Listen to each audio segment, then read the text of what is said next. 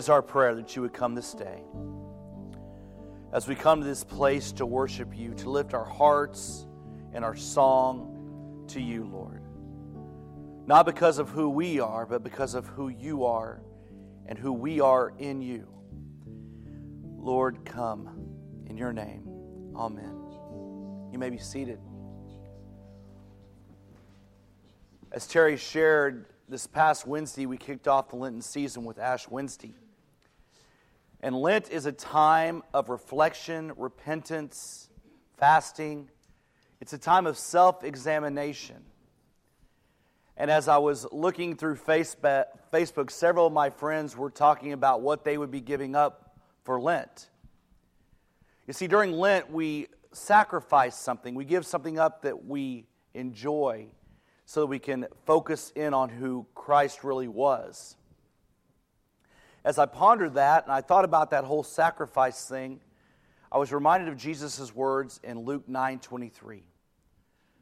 It says, "If you want to come after me, you must deny yourself, take up your cross daily, and follow me." That denial is sacrifice. You see, we shouldn't just sacrifice during the Lenten season. We should be in sacrifice at all times, following who Christ was, the ultimate example of sacrifice.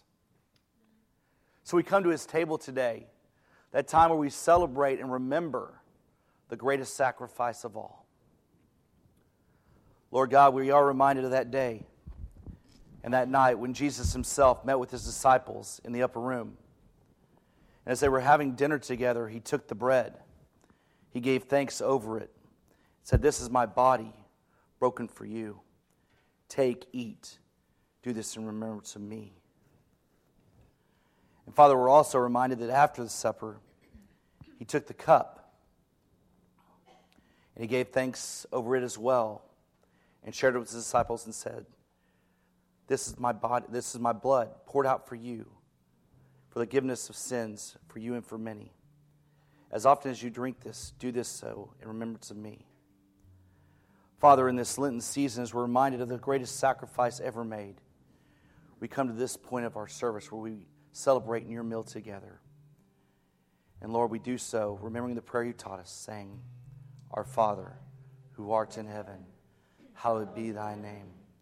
Thy kingdom come, thy will be done, on earth as it is in heaven. Give us this day our daily bread, and forgive us our trespasses. We forgive those who trespass against us. And lead us not into temptation, but deliver us from evil. For thine is the kingdom, and the power, and the glory forever. Amen." Pastor Chris is away on family vacation, but before he left, he blessed the elements, that they may be the body and blood of Christ for us. The table is open for you at this time.